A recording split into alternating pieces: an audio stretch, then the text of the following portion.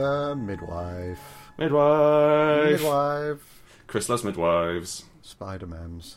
Spider-Mams does whatever a spider cans. They've been dubbed Spider-Mams by our playtesters. Which is really lovely, yeah. And like during the playtest, so Chris, please explain what midwives are.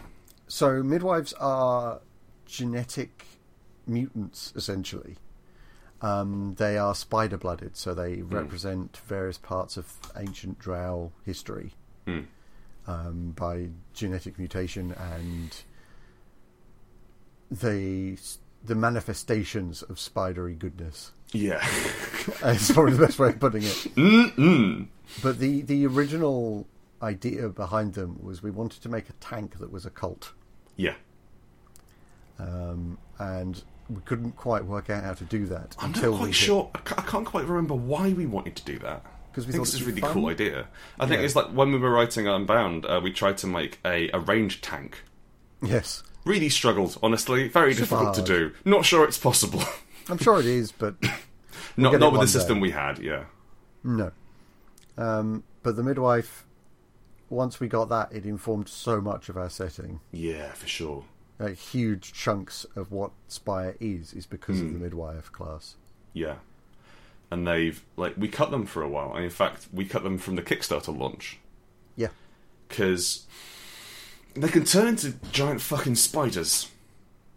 And we were going through the book and we were trying to work out like what classes we wanted to have in the book, and we felt that the Blood Witches and the midwives were really strange. Yeah. And they felt like they were sort of dehumanizing the drow, and we were really interested in humanizing the drow. And they've got a bit of a bum deal, honestly, to put it mildly, over the years. Yeah. And so we retired them from the book, and then we got enough. We had them as a Kickstarter stretch goal, and they were supposed to be a PDF, but we had room in the book, and we figured, why not? We might as well put them in so everyone could have access, because they are a really important part of Spire. Yeah, and they're so much fun. Yeah. So they are, I think, inspired. They are the cousins of the Mourner class from Unhallowed Metropolis. Yeah. In terms of the inspiration. So Unhallowed Metropolis is a kind of zombie killing Victoriana steampunk game. Not necessarily my cup of tea, but it does what it does. It does it quite well. And they have a class called the Mourner, who are specially trained men and women in tight-fitting armoured corsets, which only they can wear. And they have special kukris, and they sit by a corpse for 3 days, unmoving, in case it comes back from the dead as a zombie and they have to behead it. And I think... So we shifted that. Yeah. Not directly from that. No, that's the thing. So I want to say it wasn't like we looked at the Mourner and said, how can we have this? But I think there's certainly some similarities there, and that you take... I think there's definitely an aesthetic to the midwife. There's definitely and there's also like a badass ritual element of them, in that they are the protectors of the young. Yeah, again, like the Legend, they're very community focused. Yeah, less so like reflected in their powers, I think. Yeah, but it's interesting that like their refreshers defend the defenseless. Yes, and their core ability is Martyr, which allows them to defend the defenseless.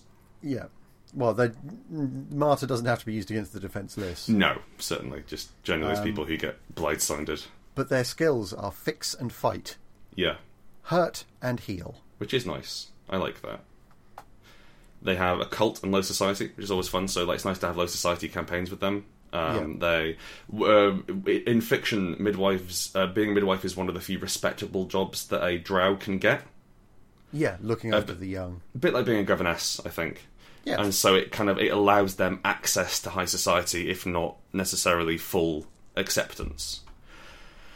And so, with their powers, we wanted to make them feel really old. Yeah. We wanted them to feel hidden and strange and culty, and the fact that they can transform to defend things, but they don't look that way normally. Yeah, so at the obvious level, you've got, I think, powers like Hands of the Mother. Your unarmed damage becomes D6 bloodbound. Yeah. That's a fairly blunt power. Well, sharp, as it were. Well, yeah, but you know what I mean. Because it sharpens your hands, but yes. But they also have things like Pluck the Web, Which is really interesting. Which is compel a cult to cast. On a success, any two connected entities immediately act. You can force actions by NPCs. You can fast forward the plot. And it's interesting because you don't get to choose how they act. No, and they have to be connected until you get to medium and level. all that sort of stuff. But you start, messing with the interconnectedness of all things. Yeah, and I will say as well, like it's almost like a training wheels spell. There, like, it's almost like a tutorial mode for as a GM. I think of myself as a good GM. I like to think that I'm responsive to my players' desires, and if they're like, cool, we want to watch these two groups and see what they do, that is a cue to you to make these two groups do something. Yeah. But I think it's nice that we can have that explicitly there in the spell, because also Pluck the Web is never going to make the game simpler. No. It's only ever going to complicate matters. But what you can do is you can set things up so that it hopefully goes the way you want it to. Yes, precisely. You can target what you're doing to one group so that they attack the other group, or they infiltrate the other group, or whatever you're hoping for. But it's a downtime spell, basically. Yeah. And I mean, the medium upgrade of it just means they don't even have to be connected. Yeah, they just happen to smush into each other. Yeah. And so like there's two main arms of the midwife class. There's a cult caster, so things like Pluck the Web. We want to go for like mysterious, almost like witchy, but also like almost like hermetic witches, as it were. So like that level of mystics. And then the other one is turn into a giant spider. Yeah, yes, which I've actually not in my playtest. Most people don't go for. Oh no, we the second that my midwife got a high advance, he leapt on please turn into full spider form. Yeah. Can I talk about my favourite power now? Always. My favourite high power. What's that? If only for the name. Please say it importantly. No magic, but the magic of my mistress. I think it's nice when you read a power and you get a little tingle of just the name. It makes me feel so good. This power. You get it gives me head tingles. Yeah. While on a success, any effect that originates from a magical source, occult or divine, is suppressed. Minor magical effects are completely undone, and you become immune to magical attacks. No magic, but the magic of Ishgara. Yeah. It just shuts things the hell down. Seeing that most high-level stuff in Spire that you'll be fighting is magic in some way, it just lets you demolish stuff. And it's just like, as we were saying with the Mast, when you have the sort of make an entrance power, what an entrance to have on that. Yeah, you do this, and essentially you're knocking everything back to the Stone Age. Yeah.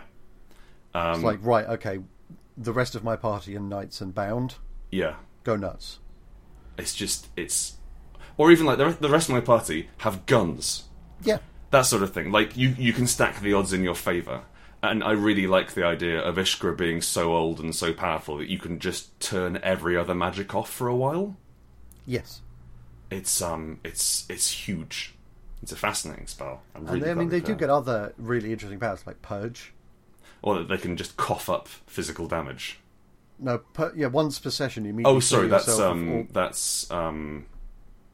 one where they Rite of Stilled Mind. They cough up mind stress as ink. Yeah, but Purge. Once per session, immediately clear yourself of all blood stress and all ongoing blood fallout. Yeah. Nope. Just like even like dying. Yep. If you get dying, nah, I'm good. Or you can keep going. And like the thing as well is like we've got similar powers like that with the Blood Witch, the other magical transforming girl class that Chris loves.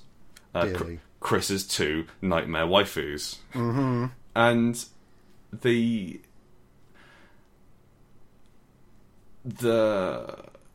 power for the witch is very much like you are unstoppable horror who cannot be killed. And like you reform in your lair and that sort of thing. Whereas this feels more like, no, I'm an unstoppable warrior who cannot be killed. I am noble. I am protecting the drow. And how we protect the drow is with nightmare spider magic. Yeah, the whole point of Purge is that no, I can't die because if I die, they do. Yeah. and that's always that's like they're very good late game characters, not just in terms of like mechanics, but in terms of like, oh, what a plot. Yeah, for sure. Yeah, I love midwives a great deal. They're always interesting to have. It's kind of like they're a bit. I find them, they don't fit in with groups super well sometimes because they tend to be quite separate. They have a lot of their own shit going on. Yeah, but that's up to the player, I think. Yes. And that's up to the group and to accept them and to give them they're one of the few roles which actually also has a job. Yes, and it's built in. Yeah, like the knight. It's kind of it's accepted that the midwives, like the larger society, will crop up at some point. Yeah, they are lovely. Let's move on. Onwards.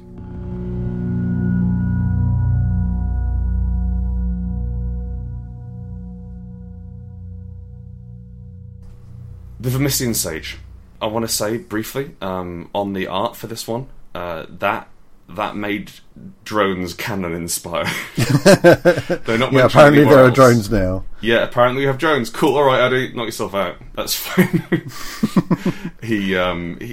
I'm one of the things I like about handing some stuff over to Adrian is that he's taken it a bit more sci-fi. And so occasionally we've had to pull him back from that just to try and keep the vision going. But it's also been interesting to see our view challenged and interpreted in that way. Yeah, I mean, certain images we've gotten back with laser pistols in. Yeah, we had to have a word about the laser pistols. But to have something fairly innocuous like a street light and a tiny hovering drone, and it's clearly a fantasy character in the foreground, but there's something more going on in the background. Yeah. So the Vermissian Sage is a strange old class, or a strange old fruit. It is an odd duck. They're kind of a wizard? Sort of, yeah. Except wizards offer things like utility, and the Vermissian Sages offer knowledge. Yes, they're very knowledge and research focused. They are research wizards. They have access to the Vermissian, which is the train, like the abandoned train network, which pierced the heart of Spire, and then everything got really weird, and so they abandoned it, and now it's referred to informally as train hell. It's not like that's I think like we leave it really vague as to how weird you want to make it in the game. I like making it super weird because it gives me an opportunity to just drop weirdness in. Chris has it as a more mundane space, which gets weirder the more you dig. Yes, yeah, they're like the longer you stay inside the Vermissian and the further you go in the Vermissian, it gets stranger. But a lot of my games have, with featuring the Vermissian, have it being used almost like a transit system, ironically. Yeah, for sure. To go underground and travel. So the first time they go in, it's just, it's scary down there. It's just a bit spooky. Yeah. And then the next time they use it, it gets worse. And it gets worse and it gets worse until they just don't want to use it anymore. Which is nice. Yeah. The core ability of the Sage. So the Sage get quite a few core abilities, but the most important one they have is Backdoor, which lets them teleport instantly out of a situation once per game. Yes. I don't think I've ever seen a Sage forget to use it in a game. No, it does crop up a lot. It comes up a great deal, because invariably in Spire, you get into situations you want to leave. And this expedites that so wonderfully. Yes, you just need to find a cupboard. Throw open the door, run into the hitherto unreferenced air vent, and then scrabble down into the Vermissian, and you're very hard to follow down there. And that it gives them a really interesting rhythm as characters, because they will get in over their heads. Yeah, because they know they can get out. It pushes them into a sort of Indiana Jones style action archaeologist, rather than the more sit down, quiet sage. Yeah, and that was a deliberate choice on our part. Yeah, and they also get access to the vault, which gives them investigate. Yeah, it were. The vault is the repository of knowledge, like an underground library. It's where they're safeguarding Drow history. Yeah, they're because the home nations are in such turmoil. We wanted to have the idea that the Drow are fundamentally a dying race. Like not because they're not breeding or whatever, but because their home nations are torn apart by war, and the Elfir are taking over more and more of the land in which they could prosper, and so their culture and their histories are being forgotten and burnt out. And so the Vermissian Sage there's a rebellion element in it, and they're keeping all of that history safe. Yeah. And they're storing it in almost like the space between worlds where it's safest.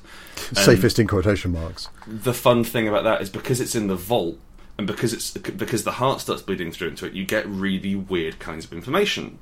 Because like you get it from like alternate timelines. Yeah. And alternate pasts and the future. And so we had a Vermissian Sage go in and look up the reviews for the next 3 plays that a theatre company would put on. And because it's like, oh, you know what, that sounds really fun, and it's not going to break the game. It's not going to be an unsatisfying conclusion. Yeah. And that's what I like, is that Vermissian Sage, if you have them, you have someone who can walk into a train station and find weirdness to push the plot forward. They're not going to find every answer. They're going to find grist for the mill to push forward. Yeah, and of course they have the most important power in the game. Which is? Dynastic memory. Well, Find Connection is also really good. Find Connection is amazing. Just once per session declare that 2 NPCs are connected somehow. Ask the GM in what way. As that's kind of like in terms of building a conspiracy board, you can put your own red string on it. Yeah. Says, oh yeah, you know what? No, these 2 people are connected, and like people have used it in your game, and people, oh yeah, they're married. Oh yeah, they're divorced. Oh yeah, that's they're brother and sister. Yeah. And you just get to jam it together. Like it just like again, like almost on a like from a like we were saying in the midwife's like, training wheels for GMs. It lets you be surprised, but it also lets the player. It lets you reuse your platform, but on the player's behest rather than on your own. So it keeps you on your toes. Yeah. But the Houses of the Drow. Talk to us about those, Chris. So this power, we originally set it up so that, as it says, you awaken the ancestral blood in your allies. Mm-hmm. When you cast it, you pick somebody and you remind them of their ancestral history, of the bloodline that they possess, and they get an ability. Yeah, which is cool. It originally it just had mastery and a skill, didn't it? Yeah, which is why there's as many houses as there are skills. Coincidence? I think not. However, this was the first time that we actually detailed all of the Houses of the Drow. Yeah. Which then went on to form the backbone of most of the rest of the Drow stuff. Yeah, it really got out of hand. But it's like we detailed these, and then the home nations became, rather than I'd mentioned the home nations and the lands we'd mentioned Isen and Alakam as places that existed, and then we just started just dropping this stuff on there. And so, like, it's now Isen are fighting Quinn for control of the home nations. Yep, and they replicating that battle in the Silver Quarter. And it's like, a lot of it is like us just telling you about our 12th level paladin, in a way, because, listen to these different houses of Dark Elves we've invented. But we wanted to try and make each of them feel spiry, and also, like, one of the challenges that we really face in expanding them for the High Society book, which is the next source book we're planning to release, is that I read the Dragon Blooded source book for Exalted, and like that's got a load of really cool stuff in there, and I really like how they have like the dynasties in there, and you have that like the sensation that the Dragon Blooded are powerful and in charge, but also they have something like 17 different houses, and I could not tell you a single one of them. Because they have like they each have their own deal going on, and that's super cool, but they don't have any concrete thing for me to latch around so I can remember, oh, that's the one. Yeah. And so for High Society, we've given each one of these houses their own paragraph, and then an ability which you can get with a certain class. Yep. And that meant that we kept it tied to the game, which was always a challenge. Which is always like we don't just want to sit you down and tell you about stuff that's happened in our games past, because you can't use that.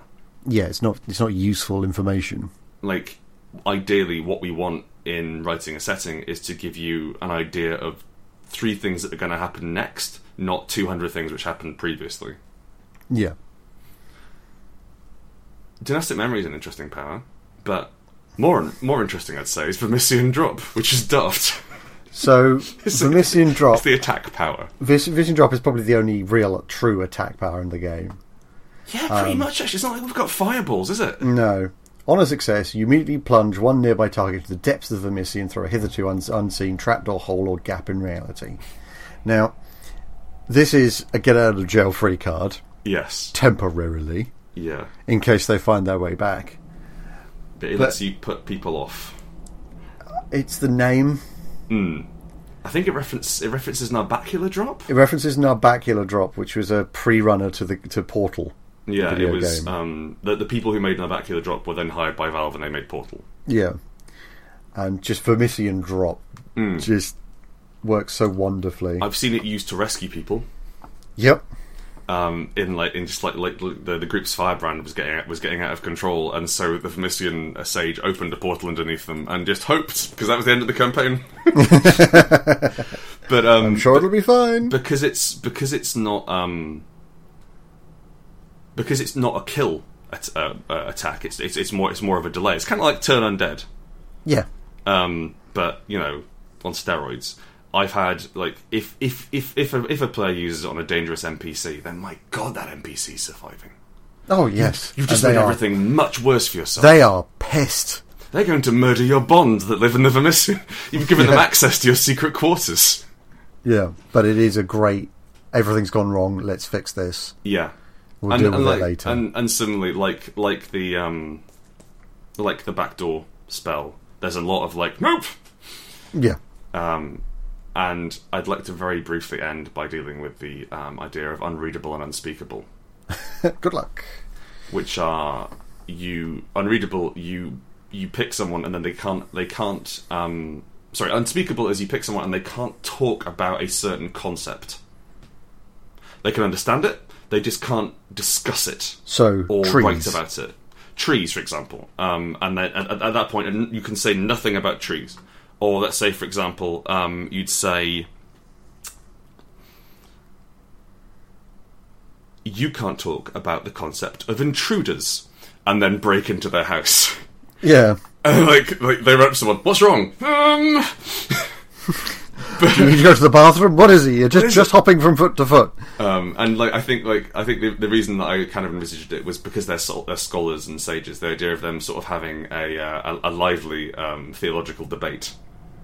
And just completely screwing over their debate opponent by rendering them unable to talk about a certain fundamental concept. Yeah. But Unreadable is the grown-up version of Unspeakable. It's a high-level advance because it's the same as Unspeakable, but they can't perceive the concept. Which, as the spell says, might be of no concern if they lose the ability to perceive or even understand the concept of intruders, or terrifying if they can no longer interact with the idea of light. So they can't. So you can use it to blind someone, basically, which is kind of fun. But I think there's much more interesting ways in which you can use it. Oh, for sure. As a high level advance, yeah, you can do it. You pick them, and then they do the thing. And honestly, at high level, if you want to stab someone, you generally can. Yeah, stabbing someone is not that hard. That's not the interesting part of Spire. It's about getting them into a place where they can't understand the concept of government. Or love, and then you send them off to somewhere, and you just completely fuck with them in that way, and that's fun. Yeah. But that is going to do us for the classes. They are the most complex part of Spire. Definitely. Yes, they take up the most real estate rules wise. And they're also our favourite bit to write. I mean, the combat section is 4 pages long. Yeah, it doesn't need to be long. It doesn't need to be long. It works the same as the rest of the game. But we really like writing big, juicy classes for stuff, and having an opportunity to not only explore a world with that, but to cement that world in place, and then to give people to find it. Yeah, to uncover it organically through those mechanics. As I said earlier, the reason why there's nine drow houses is because there's 9 skills. And that's mechanics purely informing setting at that point, because we needed that many. Yeah. And there's something joyous and organic about it. And I think Chris and I are primarily rules writers. Yeah. We are games designers. We're not storytellers in this way. What we want, what certainly what I like doing more than telling stories, is giving people machines to tell their own stories, giving them the license and the capacity to do that. The rope to hang themselves with. Yes, the rope to hang themselves with, to hang their characters with. Yeah. And we've taken the characters as little story engines in and of themselves, and so it's been really wonderful to have the opportunity to get crazy with it. And crazy we got. And we're going to move on now to the extra advances. Ooh.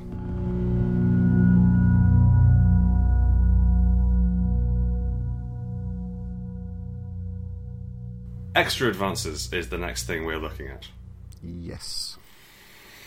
These were interesting to come into. They're kind of like prestige classes, I suppose, or or like add-on stuff.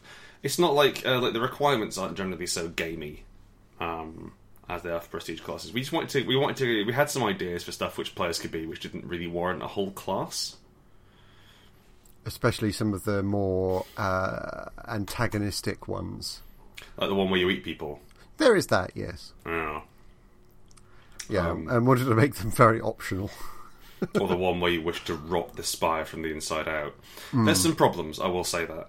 I think the main source of these, they started off as spell lists, a lot of them. Yeah. And then we sort of retroactively fixed them into subclasses. So rather than gaining access to the spell list, you gained access to the class, which sort of made sense. We also had things like the enlisted, which is what we call soldiers, like drow soldiers. Those were a class for a while. Because that makes sense. It figures like that there'd be a lot of natural crossover there, but we couldn't get enough interesting out of them. They just felt a bit like soldiers, and it wasn't like they weren't hugely interesting. There wasn't a lot going on, and especially when we already had the knight for that sort of fighty, archetype. So we retired them. It was just a shame because I think they had the coolest weapons. They had like a big riot shield and a shotgun. Yes, but they also upped the tech level. Yeah, that's true. Actually, they had like a proper rifle. And one of the other things the extra advances do is they let us delineate certain parts of the setting, and show parts of the setting that aren't perhaps detailed very well, not very well, but very heavily, deeply, elsewhere, and let you investigate that on your own. On the subject of investigation, I actually tell you what, should we go through them in order? Let's do them in order. Okay, so City Guard. We wanted to have the City Guard be humanised, much like the Drow. We didn't want the Guard to just be baddies all the time, because the majority of the Guard are going to be Drow. They are, I suppose, loyalist Drow who have sided with the Aelfir, and the majority of the Drow in Spire are going to have sided with the Aelfir. Like it was 200 years ago, things have moved on. Yeah. And so we wanted to have the capacity for, the City Guard are going to be people who you know, probably, or if you strangle a City Guardsman to death, odds are you'll know someone he was related to, at least. Yeah, like that smaller community kind of thing. Especially if he's in your local patch. So we wanted to have City Guard as something which you could be from, or you could infiltrate, or you could play around with that difficult relationship there. They're kind of interesting. They've got they're pretty roughy tufty in terms of soaking damage. They've got everyone's guilty of something. They've got once per session story boosts as well. Yeah, so you can say which NPC is guilty of what. That's the thing. I think we were leaving that more up to. We just wanted to have a way of representing a police officer. Well, it isn't hugely exciting, but it's there if you want to go for it. Yeah, and I mean, in mechanics terms, one of the most powerful things taking any one of these extra advances is that it gives you another refresh. Yes, for sure. Which is hugely useful. That's how you heal. It's how you keep ticking and Spire, and the more refreshes you can get, the better, really.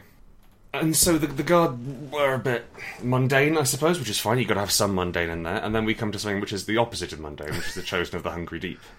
Yes. Yeah, the Chosen of the Hungry Deep is almost an NPC class. Yeah.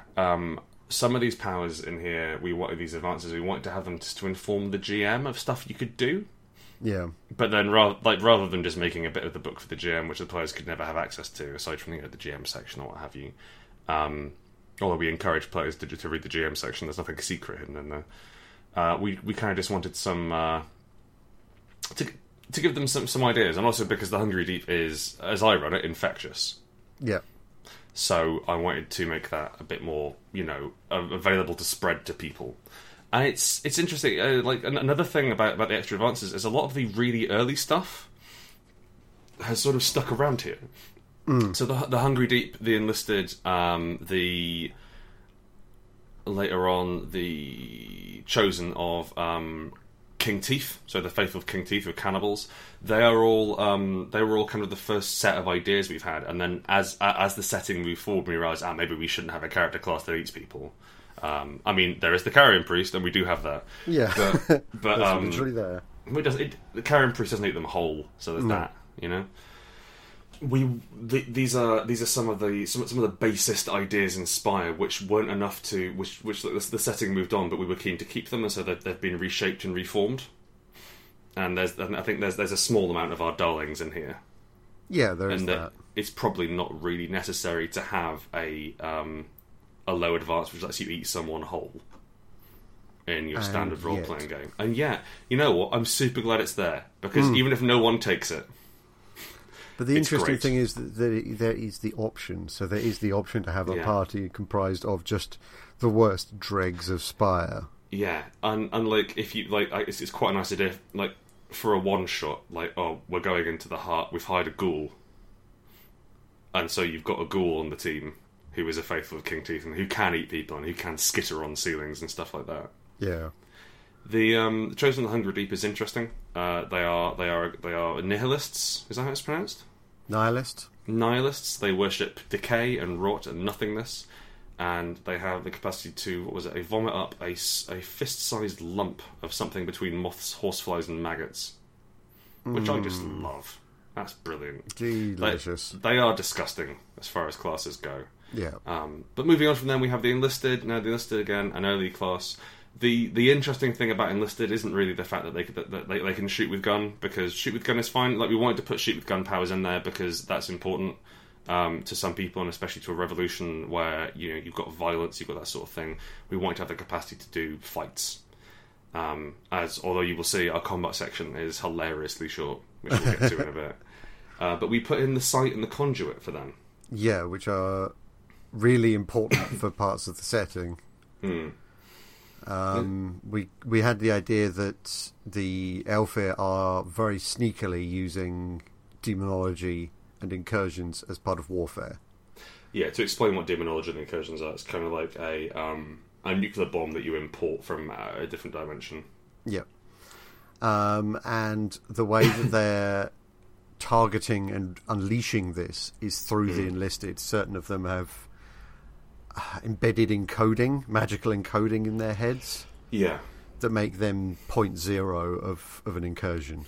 Yeah, and like the Sight and sort of Ground Zero, I think, is that the phrase? Yeah, well, Ground Zero, yeah.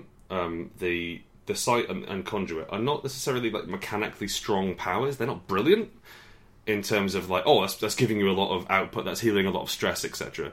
But they're really cool in terms of saying, I want the campaign to be about this. I want to explore what happened to me while I was in the military. Yeah. And they're also something which you can grow into. You don't have to establish it from the start. But also it helps mirror those sort of extreme PTSD, Agent Orange style fallout from something happened from your time in the military. You came back and you were worse the worse for wear, quite literally. Yeah. We've discussed King Teeth. We'll discuss him more when he crops up later in the fiction section. Talk to us about Grey Manor, Chris.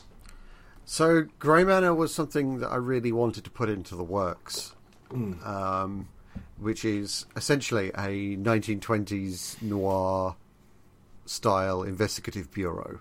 Yeah. Because I figured there would be private investigators in the setting. You've got newspapers, you've probably got PIs. Yeah. And it gave us the opportunity to put in a lot of jokes, which is important. I think, there's a lot of similarities here, drawing mechanically from this. There's a lot of mechanical similarity between this and the Knight. Yeah. In that the Knight operates slightly to, one step left of reality. And not in terms of magic, just because, they almost like they have a story that follows them around. Yeah.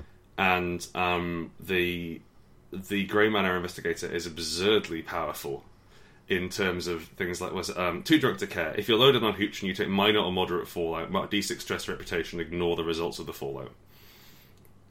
Beautiful. So you can just choose what you're doing. Also, similarly, on Take a Beating, if you would mark stress to blood at a value less than half your current blood stress, do not mark it, which makes you largely immune to low damage as long as you've been beaten up first. Yep, you have to be in a risky position to make yourself immune to damage, which is wonderful.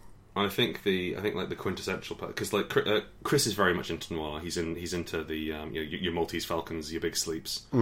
I dabble in it myself. I think it's kind of cool, but it's more of an aesthetic thing for me. It's more something I understand rather than I adore, and so it was nice to sort of help Chris get those ideas out of his head and into a game we wrote.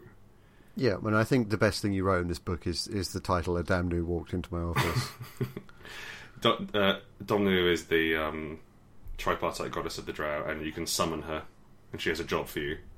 And it's the only time she exists. Yeah. She probably doesn't exist in a form that you imagine, but it's the only time that all three of them exist at once, as it were, in the same body. What I was skewing towards is tripping over their feet. The tripping over their feet power is that sort of quintessential noir or like pulp PI idea of you get the tar beaten out of you, but then you learn something. Yeah, and it rewards you if you lose a fight. And I wanted to have that. I wanted to have that sort of that you could probably play an all Grey Manor campaign. Yes, quite easily. Or like Grey Manor City Guard teaming up, that sort of thing, and you wouldn't have to have it as the Ministry at all. Yeah, I think that was one of the other things that we really wanted. We wanted alternatives to the Ministry. Yeah, and there's a lot of different organisations kind of dropped in here and there that you could legitimately play and completely forget about the Ministry. Yeah, I think it was important to I wanted to let the GM handle that themselves.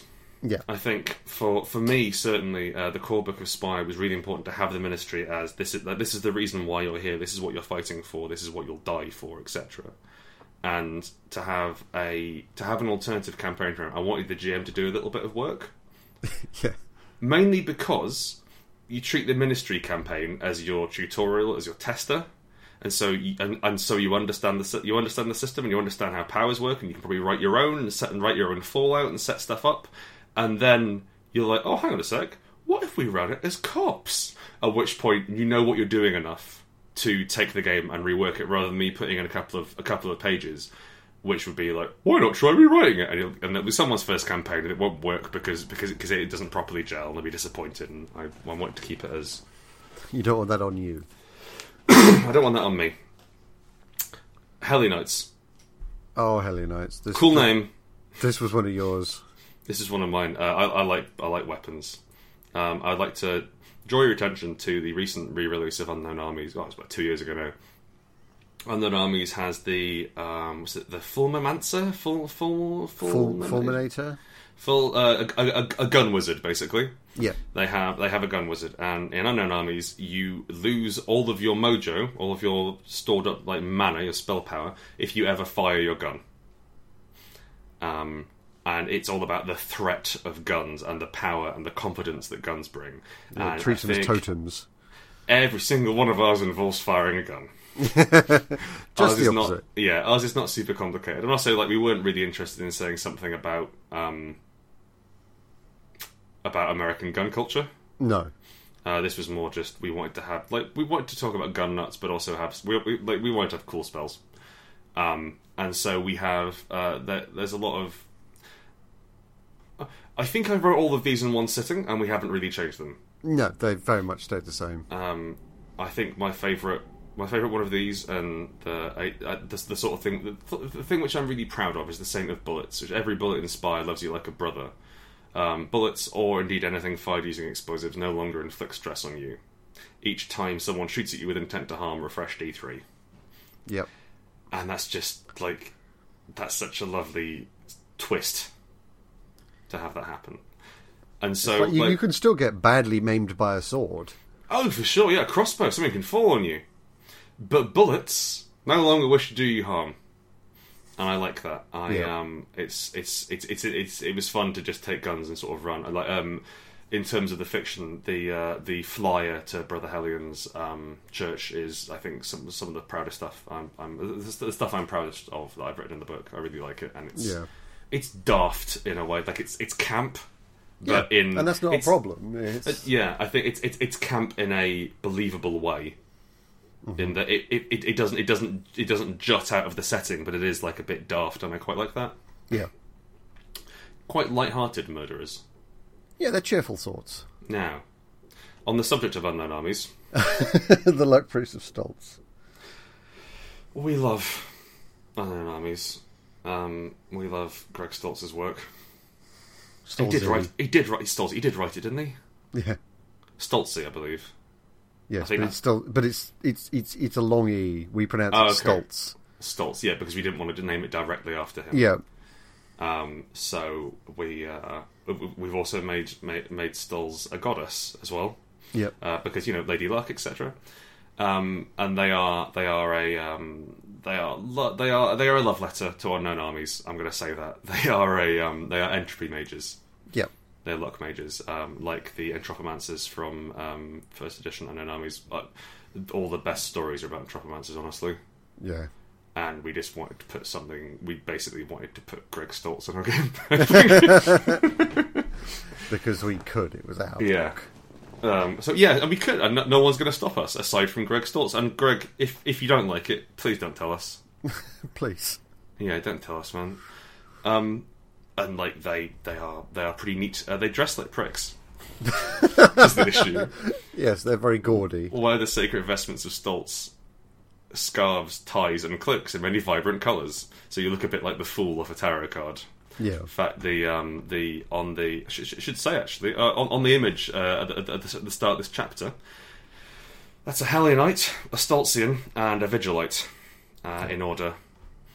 We don't have captions in the book, so you have to work out some of the more esoteric ones. Most of them are self-explanatory, but that one's a little bit harder. Yeah. Now, ministers. Ministers, one of the few advances you can take just straight out the gate. Yeah. And that's the thing. I think as well as with the advances, we're probably not. If anyone asked me nicely, is like, can I have access to this tree right at the start of the campaign? As long as they gave me a good reason in character, yeah, sure. Yeah, but this is one of the ones that's just by default you could probably take. By default, yeah. Nobody's going to argue. Yeah. But crucially, it gives you the Whisper's power. Oh, what, walkie-talkies? The walkie-talkies, because there's always the problem of wanting to talk to somebody who's in another room in a fantasy game. Yeah. So we just gave people the ability to make walkie-talkies really cheaply. Yeah, pretty cheaply. One stress to do it. One stress per participant. Yeah. I think I gave all my players magical like clamshells they put over their ears back in my D&D campaign, so they could just talk between rooms. Because also, like, at some point in a game of Spire, you will have to coordinate multiple parties at once. Yep. And you start to realise why they had trumpet players in regiments. Yes. The Ministry, when they started off back when they were called the Temple Sinister, they were pretty straight-laced. Like I wanted to have them as secret, but they didn't have much going on with them. And we've kept them almost intentionally vague because the game's about the cells, not about the upper echelons of the Ministry. Yeah, we do detail a little bit of the and the hierarchies and stuff. But mainly what we talk about is the induction process and what they do, rather than who they are. Yes. But we wanted to make them creepy. Because like they started off and they were basically fine, and you worked for them, and they were the good guys, and then we came across the idea of the rite of conversion, which lets you completely burn out someone's loyalties and replace them with a devotion to our hidden mistress. Which is wrong. Yeah, it's fundamentally wrong. It's considered good practice. Like, your boss has this cast on them once a year. Yeah. And there's a chance it can fail, unlike every other divine spell, because we wanted to have a bit of mystery in there. Mm. But it's horrendous, and I really like the idea because you have to restrain them and bring them in. But as a high level power, you can take over the council if you need to. Yep. You can just completely replace them, and it completely mind blasts anyone you can tie to a chair. They also have one which lets you replace your identity, but not keep your initial one. Yes, yeah, you lose the old one. Yeah, which is kind of neat. It's generate instant cover at the cost of your previous one. Mm. And that's kind of, I think, one thing which we wanted to underline with the idea of ministers is like in play they tend to come out a bit like D&D parties because we're all people. Like we're just people. We're having a laugh. People tend to have a laugh when you play. And Spire is more serious than other games, than a lot of other games. But people tend to go towards mates hanging out and being mates in all role playing games. Yeah, and the Rite of Perfect Grace, I think, was something which we wanted to discuss. The idea that the Ministry is fucking creepy, and they have a rite which lets you completely jettison your current identity. Yeah. Like your birth certificates, like where you work, stuff like that goes, and you get new stuff in its all place. Your family, all of yeah, that. I think, and it's your friends and contacts will know. Sorry, your friends and family will know who you are. Yeah. But like your family won't understand, as it were. And so, like, we wanted to have the idea that the Ministry are a cult which encourages this, and the idea of grace as being the right person in the right place, even if that isn't who you were to start with. We talk about the Drow virtues later on, which was we wanted to humanise them, but we didn't just want them to be humans with pointy ears. No, they're different humans. We wanted to have, like, obviously, I think anything which we write, if we've got humans playing it, we wanted to make it like essentially human. But we wanted to give them something which was effectively a non-human, a set of codes, a set of moral codes which didn't gel with ours. A non-traditional set of codes. Yes, a non-traditional set of codes. Certainly human, because they're all human morals, but not a set of codes which we would live our lives by, but one which was possible to role-play your life by. A bit like in Vampire, actually. Yeah. There's those weirdo paths you could take. We've also got the Solar Devotee, which we want to expand later on. We didn't want to talk too much about it in this game. No, the Solar Devotee is really interesting because the Solar Pantheon is actually the dominant religion in Spire, even among Drow. Yeah.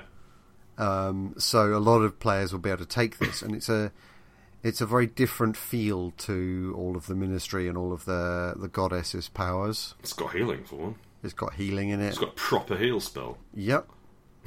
It's got all sorts of bizarre stuff as well, like the ability to cast actual light, like fireballs. Yeah. It basically has a hand slap fireball, but it has actual attacks in it. things like we wanted it to feel more. We wanted the Solar Devotee to feel more like your traditional D&D miracles. Yeah, like Brother's Eye, where you anoint weapons. Yeah.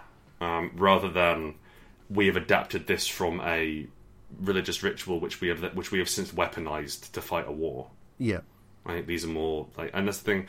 We didn't want to talk a great deal about this Solar Pantheon because I don't know, it didn't quite sit right with us that the game should be about that. So it's there if you want it, but seeing as you've sworn yourself. Seeing as you've sworn your loyalty to a goddess who is expressly against the Solar Pantheon, there's some difficulties there. But I think we've given players enough to explore that juxtaposition, that push pull.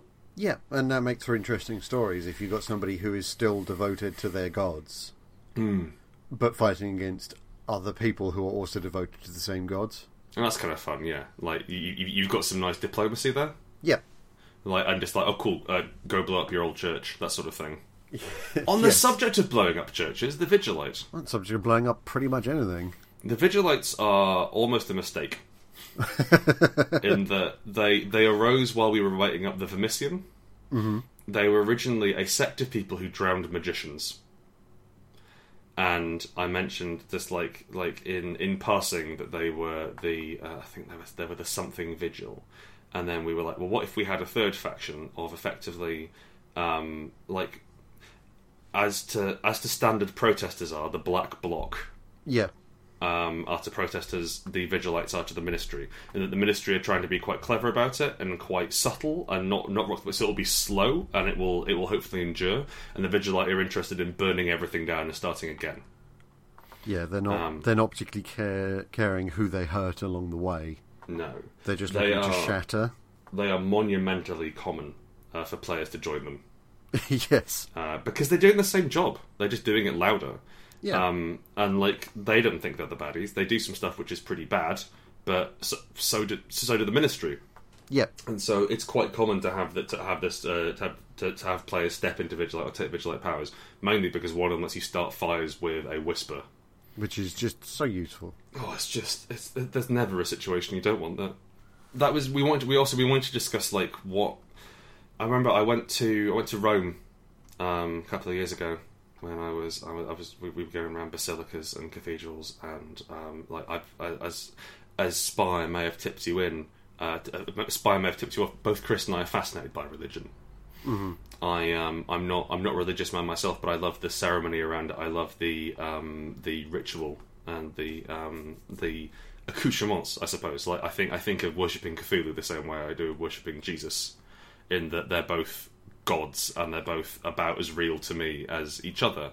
But there's definitely something fascinating there, yeah, and something very human about it. And so, one of the things which I noticed when I was in Rome was that certain of the saints were outlawed. You couldn't worship some of the saints because their teachings were contrary to whatever the church was preaching at that time. And so people had secret shrines to these certain Catholic saints. And so the idea is I like the idea of when the Drow rock up. Sorry, when the Elfir rock up, what happens to the religions that are there? What gets cast out? Yeah, so we lost Le Collet. We lost, and also the Hidden Mistress. And so, was it Lombre and Le Collet are the traditional Drow names. And so, I like to think that before the Elfir turned up, there were proper temples to the Crimson Vigil and to our Hidden Mistress, and they were worshipped exactly the same as our Glorious Lady. And they still are back in their home nations, but here they've been radicalized. They've been made into zealots, and they're pushed into a corner where they're doing things which they don't wish to do for the good of their race 3 generations down the line. Yeah, but unfortunately they're also joined by a lot of people who don't necessarily care about the religious angle. Yes, but care about what they're doing and the violence of it. Yeah, and so that's an interesting discussion to have, and I think quite a difficult one as well. Yeah. And finally, we have the Viscount, which is gross. Thank you.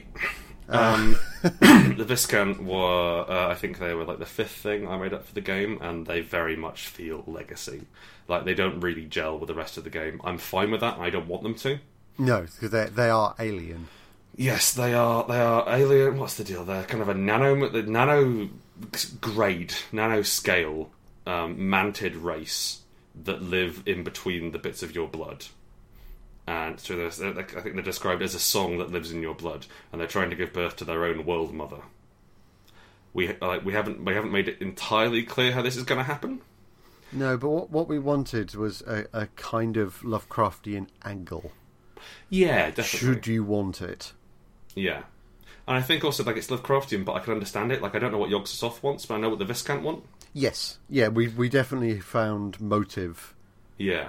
And put that in there, but also we gave them form almost rather than that. Oh, it's indescribable horror. Like, no, it's describable. It's an infection. It's they're insectile, and also the body horror. Like Chris and I also love body horror, and so we really want to sort of push on that as well. Mainly the fact that you don't pick what you get with the Viscount. No, it grows in you. It is given to you, and there's some really awesome. But I think my favourite one is Unearthly Song. You grow feathered nodules of bone in your throat, which is a disgusting phrase. And it means you can sing grenades, basically. I quite like Hypnotic Sweat. Oh, which has no effect on you, but must be licked off. Yeah. Yeah, I like how unsettling they are. Like we've got a few. I think we've got maybe 1 or 2 places in the book where we mention the Viscount in broad. Like there's one in the works and one in the heart. And the idea is that they are doing a very slow invasion. Yeah, and it's not the Horde's invasion. No, if you want the game to be about that, it's there. It doesn't plug into the overall Elfir. Like initially, as I think mentioned earlier in this commentary, the Elfir wanted to make an embassy for the Viscount, And like they were pushing for that in council is what the Aelfir had, and that's thinking like, how can I make them inhuman and terrifying? But the Viscount is now more of a mystery. It's something that happens, and it doesn't quite fit into their sort of Aelfir versus Drow with human on the side central challenge of it. But if you want to get weird and you want to have something gross come out the heart, then the Viscount is it. Yeah, I mean, one thing we discussed when talking about the game is that there are two real core campaign arcs: Spire Up and Spire Down. Yeah. Spire Up is the revolution as you fight your way up Spire, essentially, in Revolt. And then there's Spire Down, which is where you go into the heart and you have a horror game. And you deal with what's affecting Spire that way. Yeah. And Viscount are very much a part of Spire Down. Yeah. Spire Sideways, honestly. Yeah, well, no, the Spire Sideways is looking within your district. Yes, that makes sense, yeah. And looking at community and local problems. Yeah, and helping out NPCs. Yeah. Like the Kings of Silver is Spire Sideways. Yeah, Kings of Silver is definitely a Spire Sideways. In that you start off high and you stay there. Yep. And Blood and Dust is Spire Down, actually. Yep. There you go. Blood and Dust is investigating mysterious things which effectively come out of the heart. And so yeah, it's which sort of perversity you want to explore. Well, exactly. And on that subject, we shall move on. Yes, we shall.